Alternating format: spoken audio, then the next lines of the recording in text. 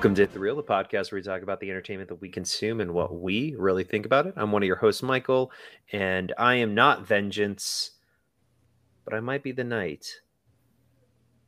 And this week I am joined by my friend and co-host, the man who wears his cowl with his ears pointed up, Jesse. How you doing, Jesse? I'm good, man. I'm good. Just don't forget that if the daily trappings of life are boring you, there's always madness because it is the emergency exit. So. Thank you for that. Yeah, anytime. Perfect. This week we're going to be talking about Batman. I'll just get right into it. In case the cowl and the ears didn't entirely give that away. The vengeance and the night and You like the long ears over the short ears on the cowl? It depends. I feel like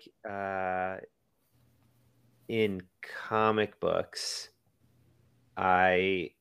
it's all about the artist drawing, like the lines and stuff. That it really depends. We'll talk about it, but I'm a sucker for the animated Batman. Yeah. And he usually has the shorter stuff, but I think there's a few even iterations of the animated stuff that has a bit longer of the ears and the cowl. And I don't know. I just go back and forth. It's the same thing with the for my Marvel fans out there, the Spider-Man armpit webs. Sometimes they're really cool. Sometimes they look weird and goofy. I think it's like just kind of personal preference sometimes, and sometimes it's just that it fits for the scene. It makes them look more menacing. I had completely forgotten about the armpit webs until you brought that up just now, and now it's burned back into my mind. So you're welcome. Remind me when we do another Spider-Man episode. I'll tell you about those sometime. Can't wait. Pens and needles. Perfect. We're kind of doing this. To jump the gun a little bit on why we're doing these next few episodes kind of on Batman in preparation for The Batman, not the animated series, the movie that's going to be coming out here shortly with what's his face Cedric Diggory. Yeah, Cedric Diggory. I was going to say Harry Potter, Death fame, Twilight, tanked movie fame, The Lighthouse, existential crisis fame of the character, not him. Yeah, he rebuilt himself on the indie scene a little bit. Yeah. My favorite quote I've heard from Matt Reeves, who made the Batman, is that he said, when I cast Robert Pattinson, all the people who were excited about him have seen his movies since Twilight. Anyone who wasn't excited about him hasn't seen anything he's done since Twilight. So I'm paraphrasing it a tad, but I was like, yep, that sounds about right. Yeah. I do think I've seen him in to that statement. I've seen him in quite a few other things, and I do find him he is a very good actor. I didn't ever think he was bad in Twilight. I just think his the material that was given to him was not the best, and so got to work with what you're given type situation. It's true. But yes, we are doing this all in anticipation of the Batman, which will be released on March the 4th. And Michael, you kind of actually gave me this idea because when we were doing our Spider-Man movie episode, and you had asked me, can we also talk about the animation and the animated series and stuff for that episode? And I said, no, we're talking about X amount of movies. There's not going to be time. And you said, boo. And then we recorded with Kevin and did our usual loose 2 hours. So that wound up working out okay. But then I thought, well, that would be kind of fun before Batman comes out to go through the animation and also some of the comics and the games that I'm a fan of and some that I'm sure you have come across or been a fan of in your fandom. Um, so you spawned the idea for this episode, but luckily for you, there was another Spider-Man movie coming out this year, so we can always go back and do the same thing for him. Perfect. I was going to say it might feel a little jaded that you took my idea for the Spider-Man and brought it to Batman, but whatever. It's okay. Yeah, but different episodes though. Yeah, so there's time. It all works out. Yeah, exactly. It all works out. Cool. So I think where we can start, if we may, we can just kind of dive into the comic side of Batman and go through some of that. But before we do, on top of all that, the main reason I wanted to do this is, like Spider-Man is your favorite comic book character, Batman has always been mine, and I know that's far from the most original statement in terms of comic book fandom, but he always resonated with me at an early age, and just ever since then, been a big fan. And a lot of that does have to do with the animation, but we'll get into that more in a little bit. Yeah. As far as the comics go, I was not an avid comic book reader growing up. We had some comics. My dad was more of a Marvel guy, I think. He was a big Fantastic Four fan, and he had some comics that he let me read. I think one that stands out in my mind was a crossover with Black Panther, which I thought was pretty cool. And I would skim through comics at the bookstore or the toy store or wherever they were. I remember we had neighbors across the street one time, one of whom gave me a Batman comic, which I read, but I didn't own a whole lot of them. And I had nothing against comic books. I think it's one of those things where you're either all in on something like that when you're growing up, or it's just kind of a thing that you enjoy periodically rather than are passionate about. And I think I was in that latter camp. But as I said, a lot of my superhero fandom was founded by the 1990s animated series, particularly for Batman, but also for Spider-Man and the X-Men, because they had that block on Fox Kids every Saturday morning. So that's where a lot of that came from. And in terms of comic books, never got into them, when I was a kid or even, during my formative years. And it wasn't until I think it was our senior year in high school. We were hanging out, we being me and you and some of our other friends at your house. And this was 2007, 2008, somewhere around there. So that would be around, when The Dark Knight was released, which kind of respawned Batman back into the eye of popular culture, if you will, in terms of being a big icon for general audiences. But you let me read a copy of your copy of The Killing Joke, and I remember being very struck by the dialogue and enthralled with the story and the artwork and the characterizations of Batman and the Joker. And I think that in tandem with, the Batman having, these movies that were coming out again, kind of just rekindled, if you will, rekindled my intrigue into exploring, more of his origins and, some of the source material. So really, Michael, you're at fault for getting me into the comics, which is something that you're very proud of. I mean, I'm pretty proud of that. I think I'm trying to remember why I picked up The Killing Joke. I'm probably just saw it as like a must read or something. Like internet thing and was just like, oh, this is a must read, so I might as well pick it up. Well, it was Alan Moore too. So like, Yeah, even if you're not a big Batman or man, DC fan, if you like him, it's one of his definitive works that he's done. yeah. I mean, it does make me proud to have to be the one that encouraged, cultivated, sowed the seed for your eventual corruption into the comic book world. All the puns, all the innuendos for that.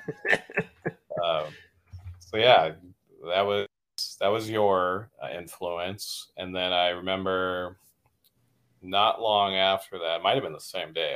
A lot of our hangs are kind of blurred together in my mind from those That's years. fair. We've been doing that for some time, Jesse. It's hard to remember when exactly something might have happened. We haven't been keeping receipts or a list or anything, so it is hard to keep track. But to Mile High Comics, which for those who don't live in Colorado is a pretty popular, really probably the main comic chain in Colorado, I would say. And then it was there because I had done some research after reading Killing Joke and was kind of looking at, well, what are the definitive Batman graphic novels look into if I want to more into that medium. And while we were at the store, I picked up a copy of Batman Year One, and you were there, and I remember showing it to you, and you being like, "Oh yeah, that's another great one." And then, so that wound up being my first graphic novel that I ever purchased and owned, and I still have that copy to this day. And all of this combined with The Dark Knight, which Year One, of course, is his reintroduction, if you will, from Frank Miller, kind of covering those early years of Batman's emergence on the scene in Gotham City, in tandem with Jim Gordon's arrival and kind of his journey working through the ranks of the GCPD.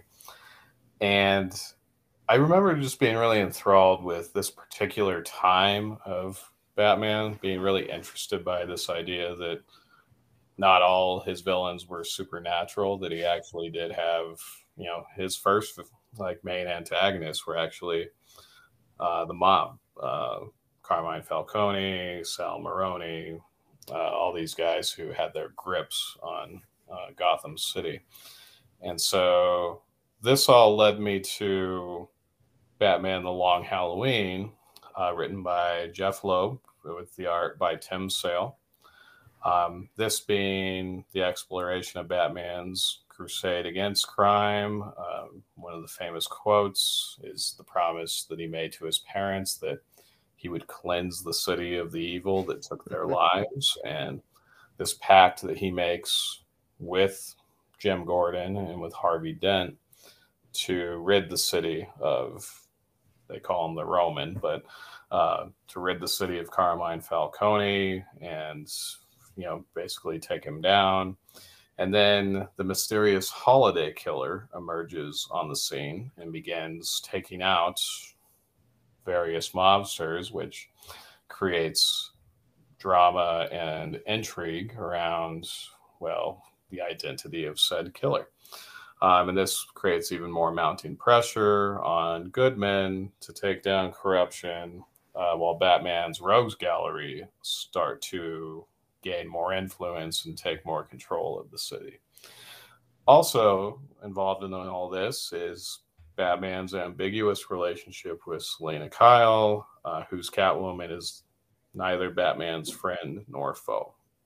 So this is really just a long elevated pitch to underscore the fact that this has always been my favorite graphic novel. And I've revisited it often, and I think the success of The Dark Knight and kind of seeing the parallels and how Christopher Nolan and his writers had their story influenced by this, but then getting to actually see the story and almost reading like a crime noir with how the artwork is displayed and created and stuff. To this day, it's definitely my favorite Batman story, and I would say Jeff Loeb is probably my preferred Batman writer for the graphic novels, with no disrespect whatsoever at Frank Miller, Alan Moore, or anyone else. I'm also a big fan of Loeb's Dark Victory, which is a follow-up slash sequel to The Long Halloween, and of course Hush, which is further on in Batman's career as a crime fighter. But I love all of these, and I've revisited them a lot, and of all the graphic novels I own, I think own more Batman stories than anything. I'd have most of the typical acclaimed stories, including Arkham Asylum, which is not my favorite. Not a big fan of the art in that, although I know some people are really impressed by that style. But also things like The Dark Knight Returns, Death in the Family, Under the Red Hood, etc., etc. So all this started thanks to you, Michael. So all that space that's being taken up on my shelf is from your influence. But yeah, it's definitely been a really cool journey, I would say. And you just get something out of reading those graphic novels that you don't get from watching the movies or playing the video games, or even watching the very acclaimed animated series. There's just something it offers for Batman, and really for a lot of other heroes and fictional characters as well, that you just can't get in any other medium. I mean, I bet Natalie's really appreciative of me starting you down on this path. Yeah, she's cool with it. It adds a little flair to our bookshelves. So, yeah, no, I mean, I think I remember picking up The Killing Joke. I do remember picking it up in high school, and I remember talking with you about it because I remember one of the most vivid moments in that entire comic, I think I remember the most, is actually one of the it's like a back piece. It shows this guy kind of talking about and like how he would take out Batman, and he's in the prison, and then he essentially talks about how he wouldn't do anything dumb like chase him across a giant typewriter or something like that. He would just shoot him in the head from very far away, and it's just a very graphic image of Batman's brain just getting blown out by a sniper rifle, essentially, bullet from far away. And you're like, yeah, that would most likely be the most efficient way to actually kill Batman. It's not like he's not super powered. He's just who's rich, which is arguably the best superpower ever. Yeah, thank you, Batfleck, for that. But no, I think you list off so many of these really influential comics that I've read. I know that the art in so many of them he's had so many, and I say he as if he's Batman's a real person, but the character has had so many influential drawers, inkers, liners, all these wonderful, talented people, and it's just impressive to see the many different iterations of the bat suit, and like we were talking about the ears. I do, as I'm kind of clicking through to remember some of the other comics that you might not have mentioned that I have read there, you can definitely tell some of these the ears are like 2.5 heads, Batman heads for scale of reference, and you're just like, why would that ever be so? Why would you ever have that so long? And those I do think are really dumb looking.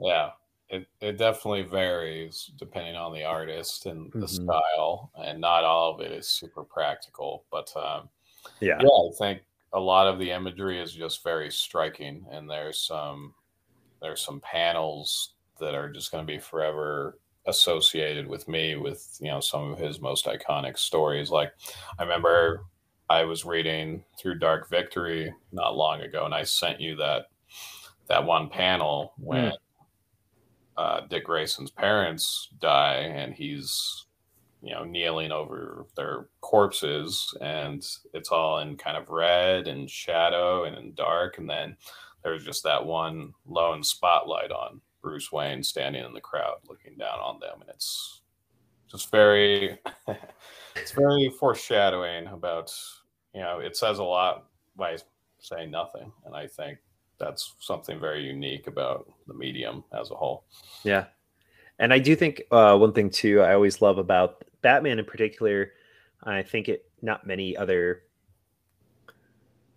comic book characters get to do this, maybe Spawn as being one, but the use of darkness and the cape as a accent to the figure. It's as big or as long as they really need it in certain situations. And I think that really adds so much to kind of the silhouette of Batman is just in these comic images. It's just the silhouette of the cape being in addition to it.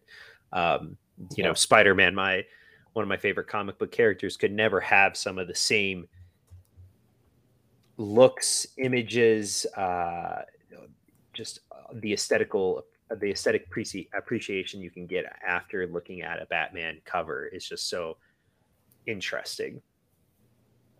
And I think one of a few that I want to shout out. I remember, so for comics for influencing me, some of the big ones I would like to kind of point out were interesting. I would ride my bike to the Jefferson County Public Library. I think it was the Columbine Library. Yeah. And they had a pretty awesome graphic novel section that had just a bunch of different books in there from Marvel, Marvel, DC, some Image Comics, some Dark Horse, a bunch of different publishing companies. And I remember reading quite a few Batman comics there.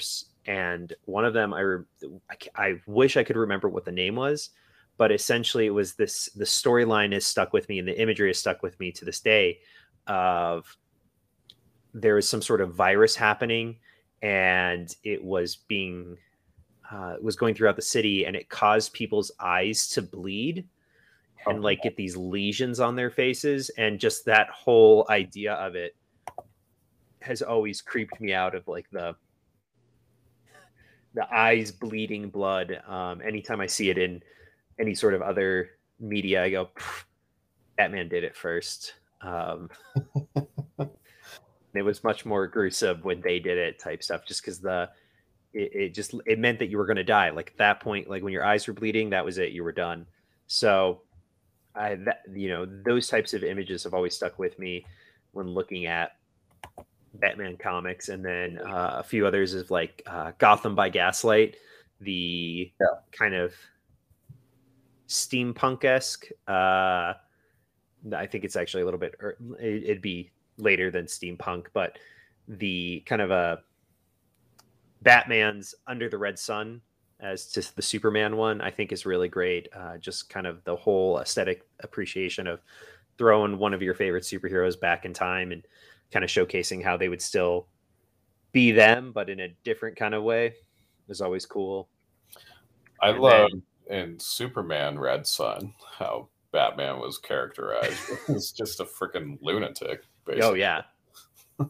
He's great in that. I love him as that character. And then some of the other ones that I really enjoy for Batman comics they're really weird ones. They're not anything I think that are really important, but Batman versus Judge Dredd, that's super great. Yeah. And then Batman versus Dracula and Batman versus Predator, Batman versus Alien, and Aliens. Those are all really great, kind of goofy, weird, non-canonical Batman stories, but they're just so fun because it just shows Batman in so many different weird settings, and he's always just rocking it. Well, I think part of that is the fact that he doesn't have any actual superpowers. He's just a master strategist who's rich and who knows how to hurt people. But it also very calculating and detailed with everything. He just he fits in a variety of settings, whereas opposed to a Superman flying in. I mean, he's just going to vaporize half of those things, and what's the fun in any of that? So Yeah. What's the fun of Superman going against an alien where it's just like, punch him. Oh no, the acid blood is on me. Shrug. Shrug, sun, healed. Yeah, exactly. Yeah. So I like the Ninja Turtles one as well. That's a fun crossover that I never thought I would see, but it happens and it's awesome. Yeah, but I mean, there's just so many great ones. I did read some of the new 52 when it came out to kind of because that was the whole idea, right? To get you back involved, like to hit the reset on the whole Batman thing. I read that for a bit, and just I don't know, Batman sometimes just gets too broody for me, and I just lose interest in him as a character. So no ding on him, but just just not my cup of tea. Yeah, at a certain point, it's like, come on, cheer up, Bruce. It's not all bad, dude. So there's definitely a balance, and I think some writers and some mediums have achieved this more, I'd say, more successfully than others. But yeah, sometimes they veer a little too far into let's just make him, super broody and negative all the time. Yeah. I haven't read New 52. I want to get to that. I have a feeling some of what we'll see in the Batman is going to be drawing from that, just because it hasn't been done before to my knowledge, in live action. So eventually I'll get to that, but he just has such a massive catalog of comics and graphic novels to this point. It's almost overwhelming trying to keep up with it all. Yeah, I mean, it's intense. Yeah. You stop reading for a year, and suddenly Batman is a selfish lover. All of a sudden, the only way you hear about that is via social media, and then you have to go look that up and go like, "Oh, what the hell's happening here?" So yeah. Well, DC is always mixing things up at a whim. So exactly. Yeah. So it's tough, but yeah, that's a lot of at least my fandom from the comic side. So I think I've covered everything for me. But anything else you want to jump into on that? I mean, I do as much as I am a Marvel, X-Men, Spider-Man fan. I still love picking up a good Batman graphic novel. Is always so interesting and fun to read, and I do have to say he is the entire mythos around Batman. I do say he's one of my favorite characters. So he's just around when it comes to his comic stuff. So yeah. I meant to send this to you prior to the episode, but I forgot. I think my favorite, maybe not my favorite, but one of my favorite panels from Hush is when they take down Poison Ivy towards the beginning and free Superman from her influence, and Catwoman knocks her out, and then Superman shows up and it's like, Catwoman, was that really necessary? And Batman and Catwoman just kind of look at each other and then look back at him and go, yes. It's like, yeah, that's good stuff right there. Exactly. Cool. Well, we'll continue. As I touched on earlier, though I am a fan of his source material now. Really, the foundation of my Batman hysteria, if you will, came from the animated series from the 1990s. So we'll be spending some time talking about that. And then if there's anything else we'd like to touch on afterwards, we can do that too. But I think it goes without saying that Batman the Animated Series from Bruce Timm and Paul Dini and Mitch Bryan uh, kind of changed the landscape in a lot of ways for just that medium, and how seriously it can be taken and the stories that can be told there, and of course the Batman that it gave to us. But it was definitely my formal introduction to the character, and my main exposure to him, probably alongside the Michael Keaton Batman movies, which we will cover in detail on our next episode. But I remember just watching it after school, and this was back in the days of VHS. So my mom would record episodes for me on a cassette, and so I could watch them on the weekends, or they would have that those Saturday morning blocks where you could watch these, or fight with your sibling over who got to watch what on the TV, which was always a good time. Um, and I think what was really cool about these, at least for kids, is that we're so used to binge watching now and having these like really hyper connected overarching narratives through all of our television that we consume these days, that this was more of a series of one shot stories with occasional arcs, but there weren't a ton of callbacks to previous episodes. So if you were, catching like an episode in season two, you could jump right in and watch, and you wouldn't necessarily be missing a whole lot from what had come before. So I think in that way, it made itself a little more accessible to people, especially to kids who don't, we don't always have the highest attention spans back then. But I was also really drawn to, the stories of a heroic Batman who had compassion for a lot of the villains who opposed him, particularly the ones who were victims of tragic and unfortunate circumstances. And I think, definitely one of the strong sides of this was it did have, some of my favorite interpretations of villains. And of course, everyone thinks of the Joker, but I think of Mr. Freeze a lot when I think of the animated series. The Heart of Ice being a prime example of providing some exceptional writing and really tragic and relatable motives for a villain to make him somebody that we fear, maybe, but we can also empathize with and feel sorry for. And I thought that was pretty cool that it could have that effect, on audiences even at a young age. Also villains like Clayface, like people out of left field who you maybe weren't that familiar with, could also have really interesting kind of tragic stories for how they came to be. And of course, we have the talented voice cast, supremely talented voice cast. Kevin Conroy, of course, as Bruce Wayne and Batman.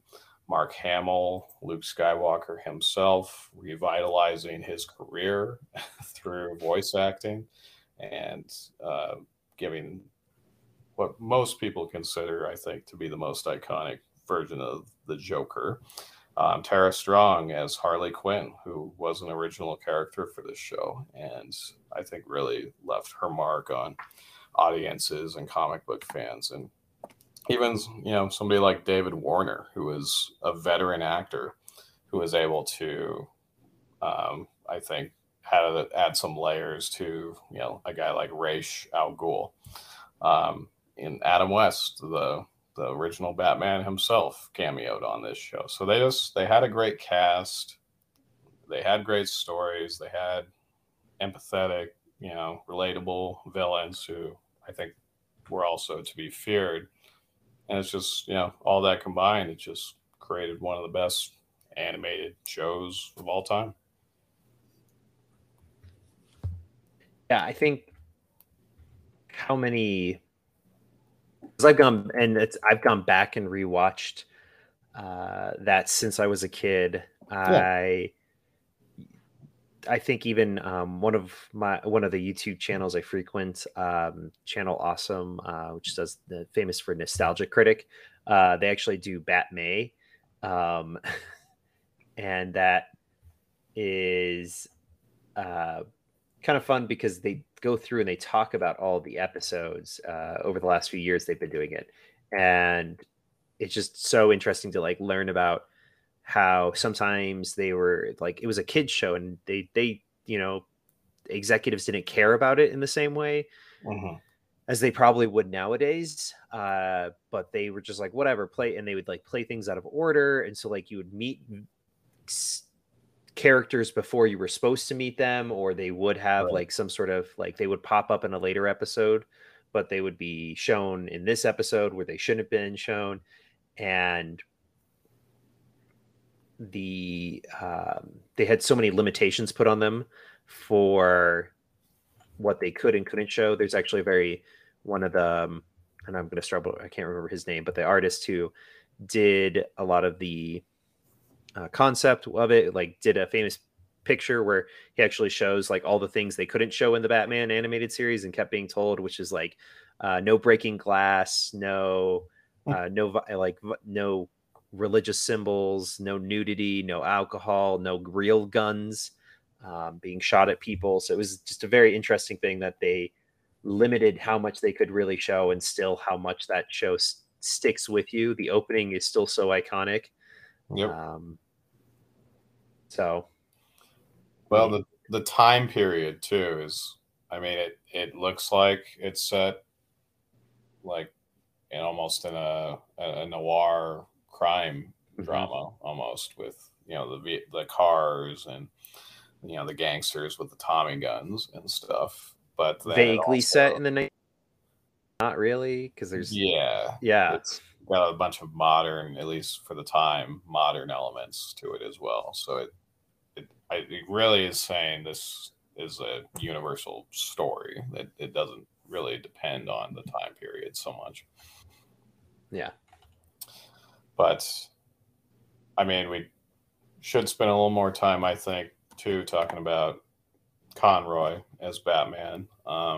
One thing that he did that I think he's done better than anyone, live action or animation, he was just so fucking good at changing the register of his voice when portraying Batman as opposed to Bruce, which, to be fair, was a trend that I think really started with Michael Keaton. So there's that influence on it.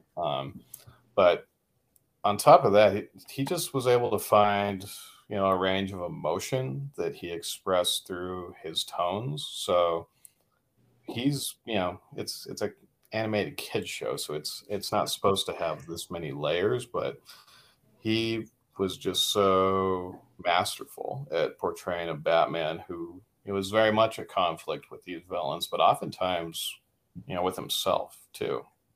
And that's, he had a desire to want to help, but he also has to uphold the law.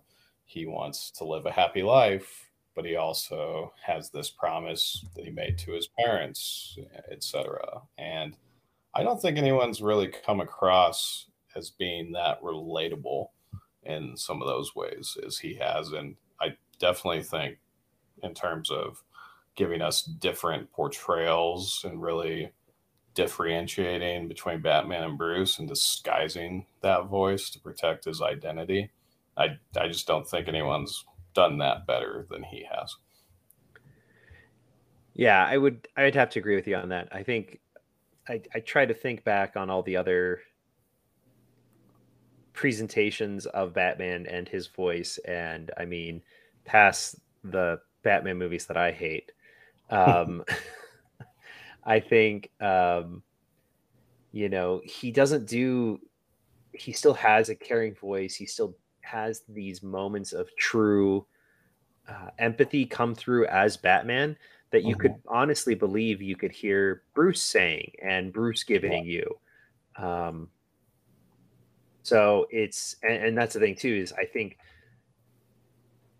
of so many times I remember Batman that show being shocked or devastated or Mhm. um, destroyed, vividly upset about a um, situation that happened. And I think to all the other animated series and all the live action stuff, and I just don't feel like Batman ever emotes that much as I feel like he should in so many situations than he does in that series. So Yeah. it's to the credit. I think it's the voice. Like I just can't get out of my mind like like a gasp of of horror. I can't remember what show or what episode it is, but like just remember him going and like just being so taken back. I feel like when he sees Two Face's Harvey Dent's face for the first time as Two Face, and he's Mhm. just so destroyed because his friend has been so disfigured. Um, Yeah. Yeah. yeah, That audible groan almost of agony over not being able to stop that. And that's not something, while others, I mean, not to necessarily say everybody else is garbage, because I don't, I don't think that's the case, but just that no one has reached that level while still, I think, being able to be that Batman who can strike fear into the hearts of villains and criminals and such. And yeah, I would consider him the iconic version of the character. I know a lot of others do too. I feel the same way about Hamill as the Joker, to the point when I read the comics, I hear their voices when I'm reading those characters. Like they're just embedded into my brain. Is like, yeah, that's Batman, and that's what he sounds like. So I mean that's fair. I mean that's a good point. I don't do that with when I read Spider-Man. I definitely don't do that with any of the actors that have played Spider-Man before. So no, no, Spider Man. Yeah, I, I feel like that's a little more. There's, I think, more room for creativity in your brain for how the iconic version of that character should sound like. But I feel like that was almost actually achieved here in this show, which is it's just crazy. It's yeah. I can't imagine it sounding better than that. But I would also need to give a quick shout out to Mask of the Phantasm, which Oh, was the first Batman movie I saw in theaters, and I still think is one of the very best ones, live action or animated. My wife was kind enough to go with me when they re-released it for the 25th anniversary, which was a few years ago, I think. And so that was really cool. And it's just a story that holds up. And damn, if I didn't get a little excited when Robert Pattinson was saying, "Yeah, that's one of my favorite Batman movies." I was like, "Yeah, we're on the right track here. If that's how you feel, dude." So yeah. Do we want to talk about other animated stuff too while we're going on? I was going to touch real quick on what else they did with the DCAU, the DC Animated Universe. Obviously, um, Bruce Timm's work with Batman here helped spawn further adaptations of Batman, including in Superman the Animated Series with the World's Finest crossover, which I rewatched not too long ago, and I just think that's a splendid take on they're DC's two most iconic heroes, and that's like, why can't you do this in live action? That's that's how it should be. Um, and then to go into Justice League, I texted you a couple weeks ago because I had watched the Star Crossed 3 episode arc, and I've said on this show before, I always kind of struggled because I was not a big DC fan growing up. It was always I just Batman and then mostly Marvel for me. I just struggled to imagine how he would fit in with a team like that when there's all these gods amongst mortals and such.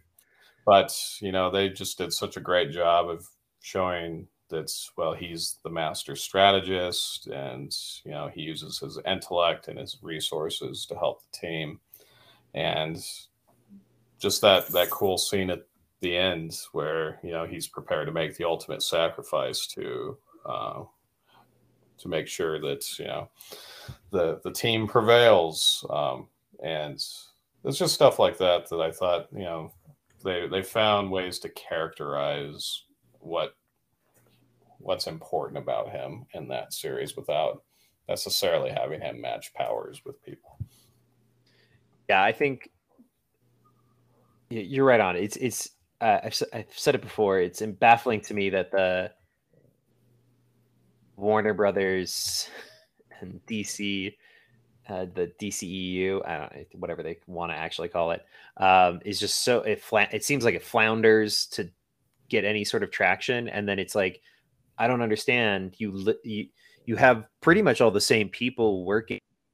Did the DCAU, and that was beloved by so many people that are now like the prime demographic to go see the movies.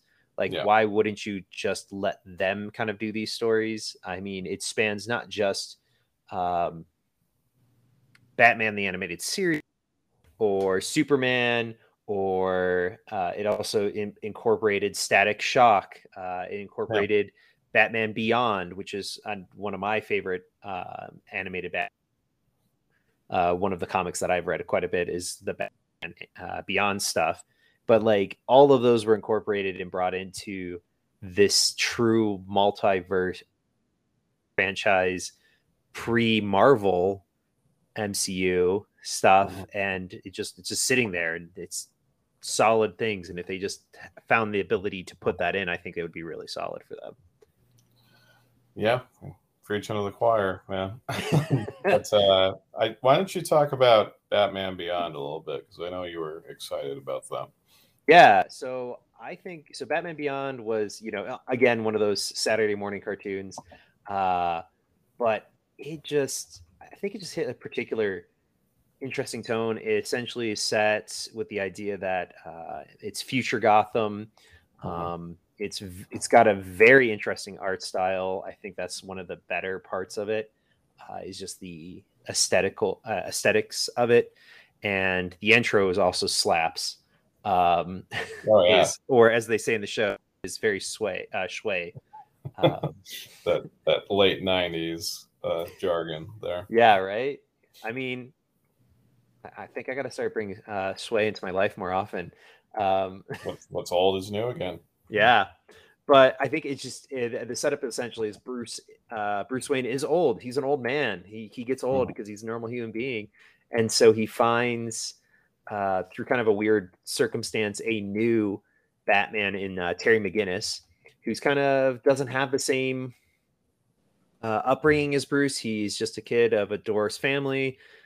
He does have tragedy is met with him in his life, but he essentially rises up and becomes and he's not a good kid either. He's kind of a an idiot and young teenage boy, but he's got a good heart, and that's what matters. And Bruce takes him under his wing, and he becomes the new Batman, and he spends a lot of time fighting old villains and new villains for him, and some that have some sort of semblance of similar to other villains that were Bruce fought. And so it's just a whole interesting hodgepodge of funness, I feel like.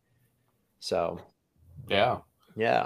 I remember being drawn to just kind of the look and the style of the show, and maybe for me it took a minute to get into the story aspects of it, but they really did find a nice flow to that show and reach some heights that, looking back, I think some of that is, some of the best Batman stuff, again, that they've done in the animated medium. I think Return of the Joker is just beyond, what, yeah, pun intended, beyond what I think any of us ever expected from a show like that, in terms of just how devastated we all felt while watching that. You're not supposed to feel that way from kid shows like that, and yet they find new ways to just raise the stakes and just really put these characters through an emotional wallop that you're just not ready for.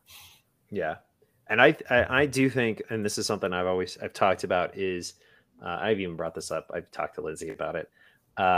Is the idea that they are primed and ready to go to bring. I feel like doing a Batman Beyond movie is this is the time to strike. I feel like now for them is to do the movie now, because we have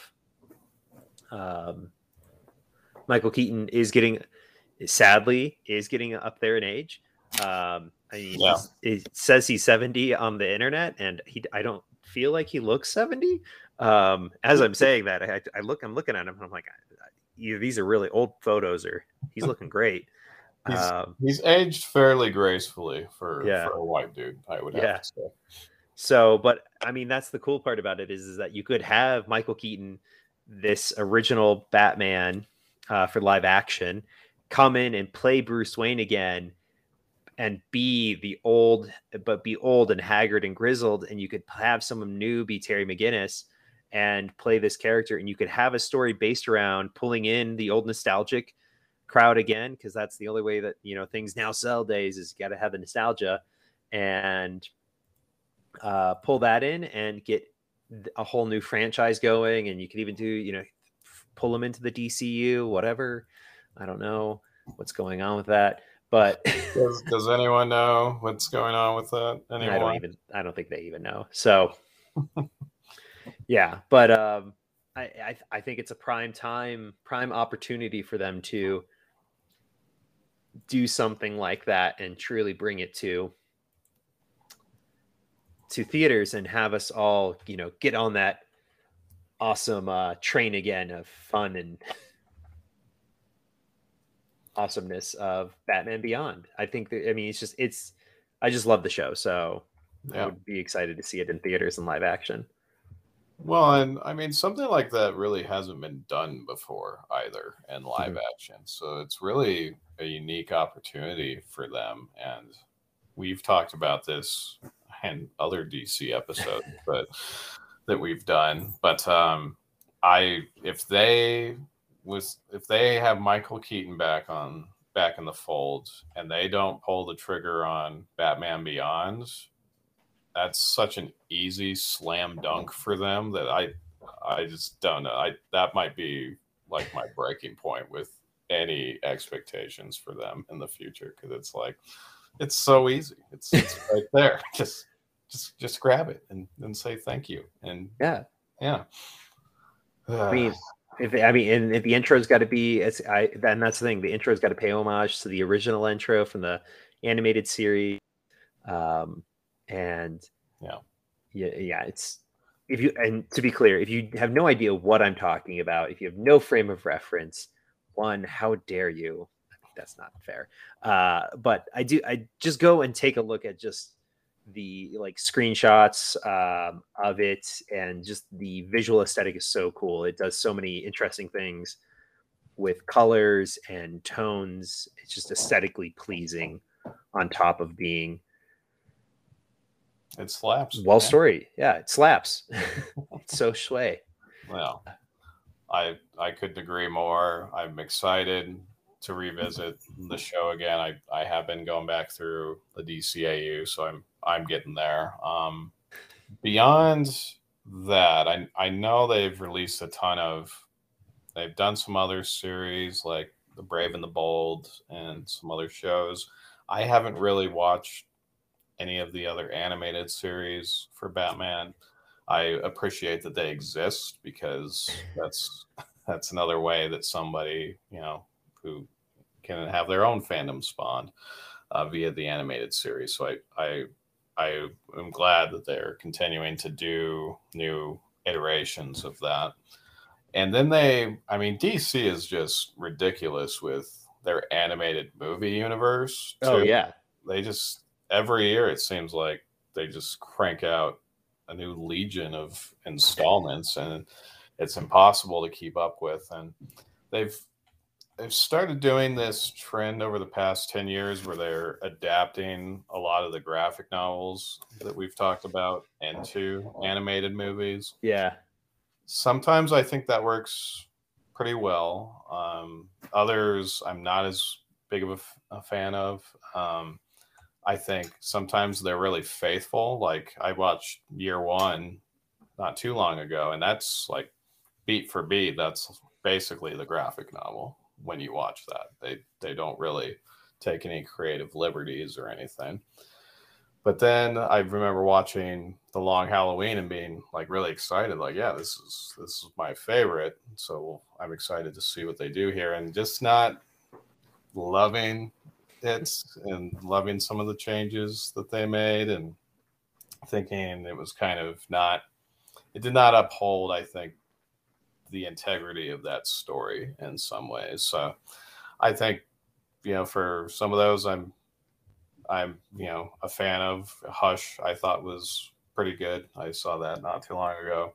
Others, yeah, I think maybe that's because you just can't do the source material better than the source material when you're adapting it directly. Mm-hmm. I think in other cases though, they made some weird decisions that I wasn't entirely on board with. You mean the Killing Joke one? That one I watched and was. God. Yeah, I was trying to forget about that, but yeah. That's what I'm here for, Jesse, is to remind you of painful memories. It's just such a weird. They'd like to ship Bruce and Barbara Gordon sometimes, and even in the comics, I don't really understand why, because it's fucking creepy as shit. But yeah, that part in the Killing Joke was just like, okay, this is not something I think I ever really need to watch again after that. But there's a great moment where it's just to continue with Batman Beyond. There's a great moment where Terry McGinnis learns that Batman, Bruce and Barbara did the nasty in the pasty, as it was, in Batman Beyond. Yeah, in Batman and Beyond. And so he learns this, or wait, it might actually be I think it's actually in a Justice League episode. Yeah. It's like a weird crossover thing. Yeah. But sorry, weird tangent, but the look of disgust that's on his face when he learns it, or at least I shouldn't say disgust, that's mean. Surprise is just so. I think that's what all the fans feel like. We're like, what is going on here? Why are we doing this? No, please stop. It's one of those things I feel like DC does sometimes, and I mean Marvel is guilty of this too. Oh yeah. But, just for like, let's just throw that in there. Let's entirely different and shock appeal, and let's give them something they're not expecting. And it's like, I could have done without that, writers. Thank you. And they keep trying to go back to that well, and I don't understand it. But yeah, that is a prime example of them taking liberties with some of those adaptations that it doesn't entirely work for me. Yeah.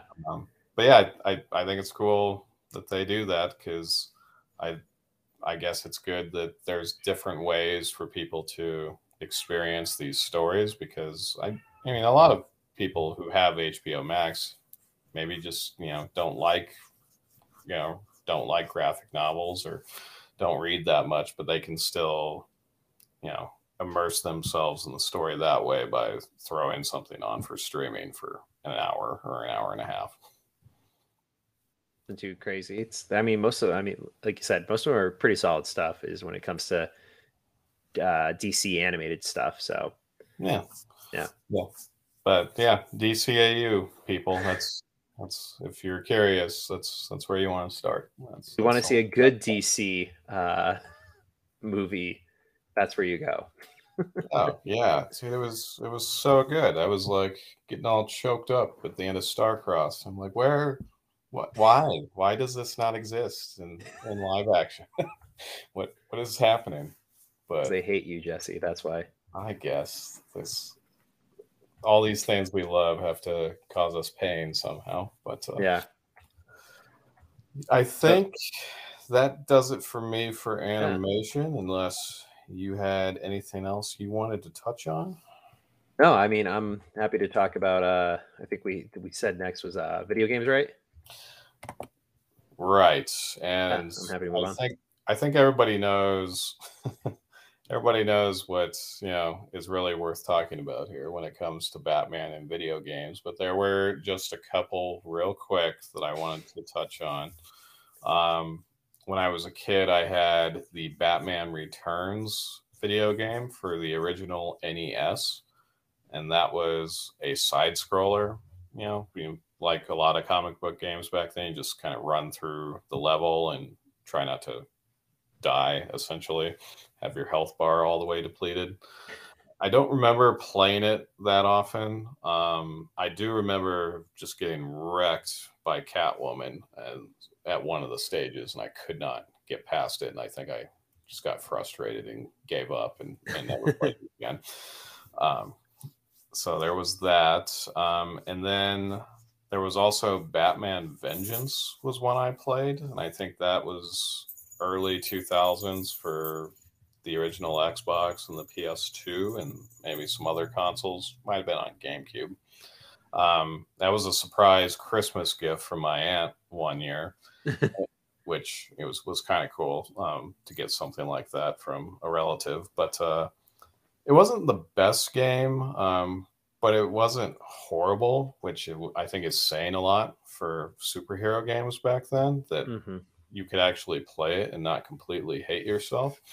Um, and it also did bring back Conroy as Batman in that game. So it was one of the first to start that trend. So, I'm gonna be honest with you. I had no idea. I knew about the Batman like movie tie-ins. I remember those because I think yeah. one of them you have different weapons you can use or gadgets, and one of them literally just is Batman, which is just him punching. Is like the Awesome. name of it because it's like Batarang or Grapple Claw or all Yeah. these, and then it's like Batman. It's just him punching. I remember that being funny. Yeah. But I had no idea when I was looking at the outline and I saw Batman Vengeance. I was like, what is this? What game is this? Yeah. Um, and I was like, maybe it's like an Arkham game that I missed.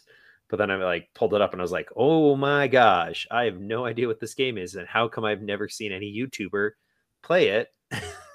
It, Because this it seems was, like prime YouTuber ridiculousness fodder right here. oh, it's a nostalgia trip for sure that I think somebody would really enjoy playing on Twitch or something. But Yeah, not a train wreck like Superman for the N64 was, ugh, or anything like that. make me But throw up in my mouth a little bit. yeah, let's see, it can get a lot worse. But it was just kind of a weird game. Like it tried, it in a lot of games, I think had a hard time with this. They just couldn't really figure out what they were trying to be, and couldn't create a game that let you actually, fill the shoes of a hero and do cool stuff while engaging you with a story without making it all too easy, I guess. Hmm. I don't know. But it wasn't bad for its time. I was like, what was it? A beat 'em up? Was it a? I'm like looking at screenshots here, and that's It what was or kind was it? it was like, and this is why I describe it that way. It kind of tried to be an open world ish game because it was all in 3D and you could glide and go to different parts of the city, and I think you got to fly in the bat plane at one point. So you got to do all these different things, but then it was also kind of restrictive in some ways for like the action side. Like it's not anything like the Arkham games or anything like that. Interesting. So it's weird, but it wasn't terrible, which is again not bad praise for those days. I also remember they did the Batman Begins video game because that was, as you mentioned, they did all the movie tie-in games back then. Yeah. I heard that wasn't bad. I never played it, but it got some decent reviews. Yeah. Okay. So this a very messy history of Batman in video games right there. Probably missed a bunch, but nothing worth remembering, I don't think. But yeah, I think when it really changed or went to another level was with the release of Arkham Asylum, and that was 2009, I think.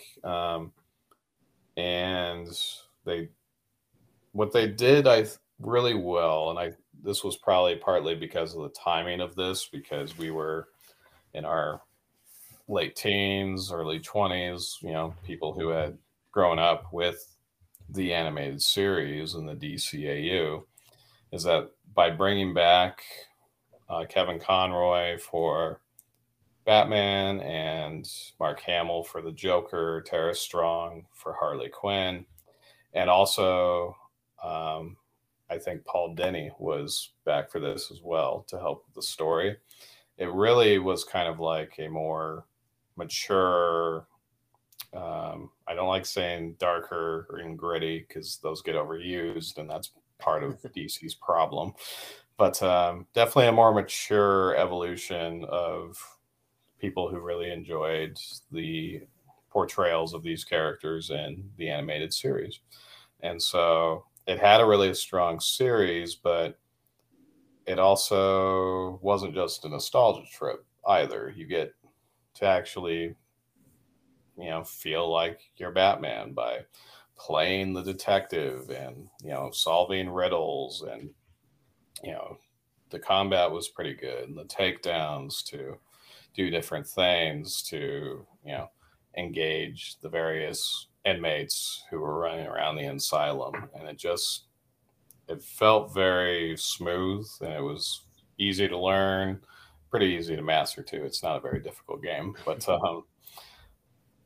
but also I think how people react to you as Batman and the score and the atmosphere of it all, it feels like you're in that world. And I think in a lot of ways that really set the table for what was possible for Batman in video games.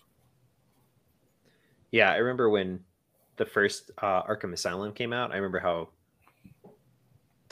amazing that was, how fun it was, how revolutionary I feel like so much of the gameplay was. Because even that whole combat, fight, counter, dodge, punch system that is now very prevalent in a lot of games. Yeah, was kind of started here. Yeah, absolutely. I remember when I played Spider-Man for the PS4, of feeling that was very much an evolution of what was started here. So I thought that was, I think, a pretty cool, I guess, acknowledgement of how important this game was. Also, they changed it was either the counter button or the dodge button was different in that game as these Arkham games. So that took some muscle memory to get rid of that. But yeah. Yeah, no, I mean, I think in preparation for this, Jesse, just to do a modest boast, I would say. I told you, I know we had talked about it, but I was getting ready for this and I was like, oh, I know what I'm going to bust out my Steam account here. I'm going to download Arkham Asylum, Arkham City. I didn't do third or the fourth one. I can't remember what order they came in. They did they did Arkham Origins. That's it. City, and that was, I think, a different studio, but it was it felt like the same game or the same developers or whatever. But then they did like the third one in the story, which was Arkham Knight. Yeah. So I beat Arkham City in like 9 hours. Got all the Riddler trophies, did all those things, which I did really enjoy. Like the puzzle. See, and that's something I loved in both the Arkham Asylum and Arkham City ones was the Riddler trophies of like trying to figure out what he meant by this statement, or the puzzles I don't enjoy as much. Those ones always irritated me that you had to do certain things, but just that in City or Asylum? In City.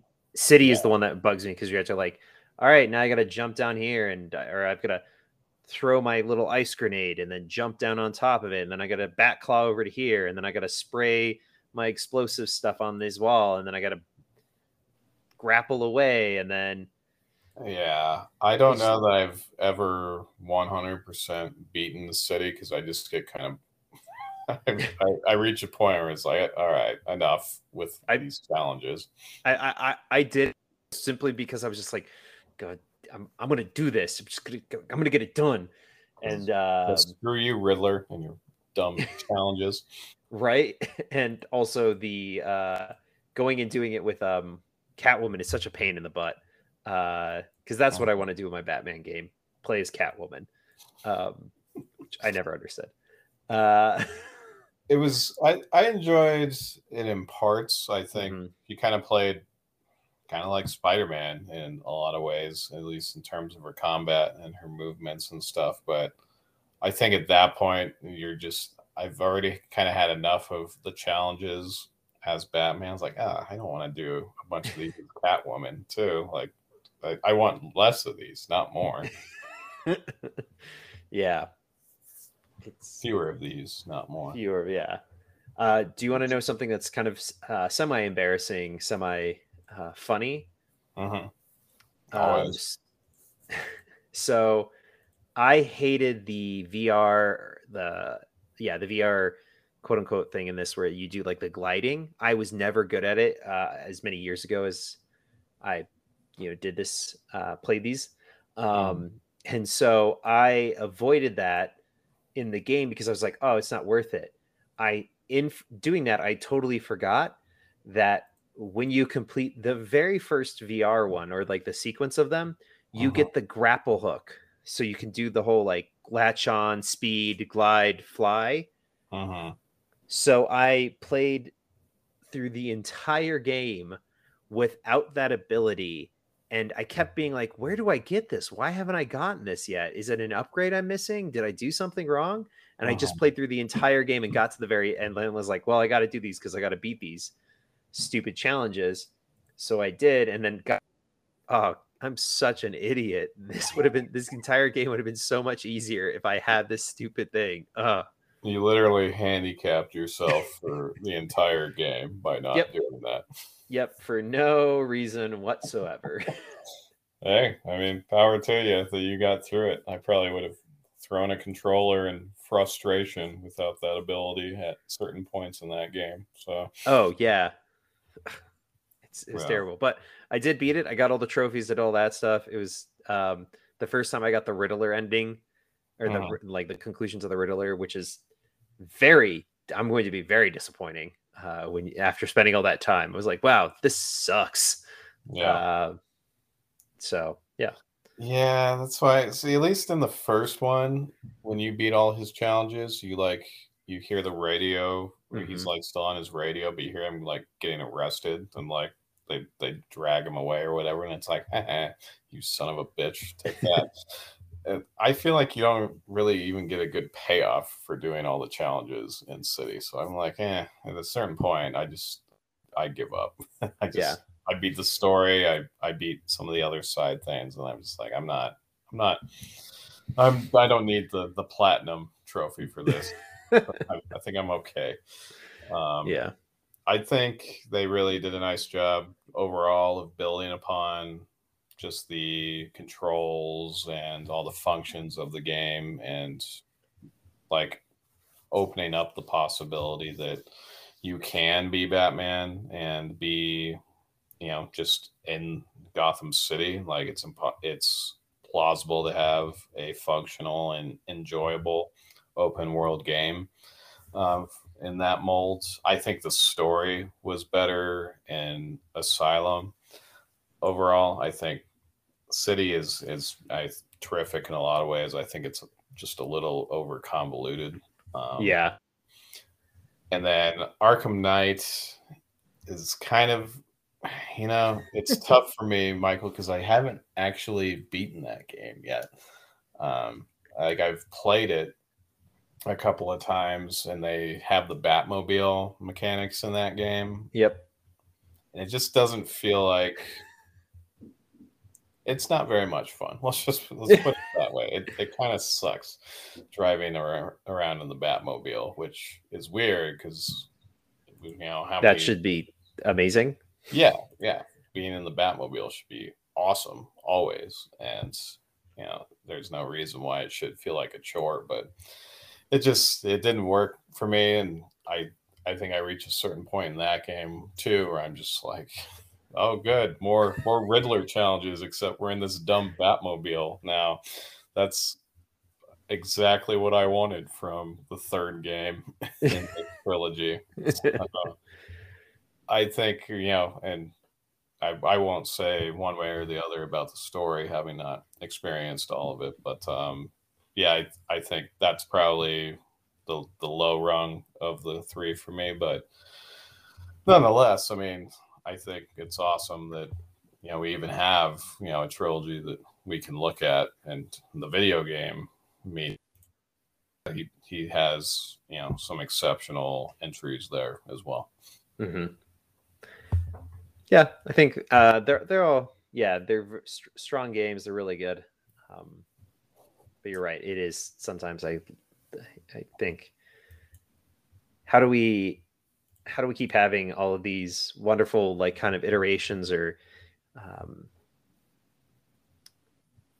instances of Batmanism, and then we kind of just fall down and fail in so many other ways when it comes to like the live action movies. I feel like, or at least not all of them. I shouldn't say all of them. That's mean. And we'll get more into that, I feel like, in the next episode of Michael's hatred of. It's going to be an interesting episode. It is. Because I'm probably going to be more critical than you're expecting me to in some ways. And then also, I think I do enjoy some of those movies at least more overall. But yeah, going through the comics, watching the animated series and the DCAU, and of course, I mean, just what a masterstroke to get Kevin Conroy to be Batman in the Arkham games. Like he's not already the fucking definitive version of that character. Right. I think just seeing him at his best and how he should be adapted and portrayed, and then, having watched all the live action movies in preparation for that episode, and just kind of feeling like something is missing with all of them. So, but that's another tale for another episode. Yeah. Yeah, I feel at a good place with all this. Any other thoughts you wanted to add on the video games, though, or anything? I mean, I don't think so, really. I am excited for what they're going to do with the newest upcoming Batman game. Batman. Are they doing another game, or are they doing? Because I know they're doing that Suicide Squad game. Yeah, they're doing Batman Gotham Knights, I think it is. Hold on, I'm looking it up. Yeah, Batman Gotham Knights. Yeah. So as it's described, is an upcoming action role-playing game. I don't know how it'll be interesting to see how they do the role-playing part of this, where essentially you play as the Bat children. I don't know what they're called, but like Robin, Nightwing, Bat Woman, Girl. I'm not sure which iteration this is. I'm taking a quick look here, and Red Hood. So from my understanding, is that Batman is quote unquote dead, because that's definitely really what happens. And so these four are picking up the slack to kind of take over Gotham's crime fighting, and so you get to play as the four characters, and I'm assuming it's going to be similar to the kind of mechanic of Batman and Catwoman in Arkham City, but it is not in the Arkham continuity, from my understanding. So that is just one thing to, yeah. So it's its own thing, its own divergence, I guess. I don't know. So that's coming up. Well, WB Games Montreal, I'm pretty sure, is who made Arkham Origins, which, I mean, it's not a bad game either. So I think that's encouraging in some ways. Yeah, so that will be cool to check out. I almost forgot to mention, because I didn't fucking write it down. That's what happens to me. I did also play the Batman Telltale series, those two games, which I don't know if you've ever played a Telltale game, Michael. Yeah. They are cool and unique in a lot of ways, and especially if you're a story choice-based type of gamer, they have a lot of intrigue and a lot of things, to be interested in.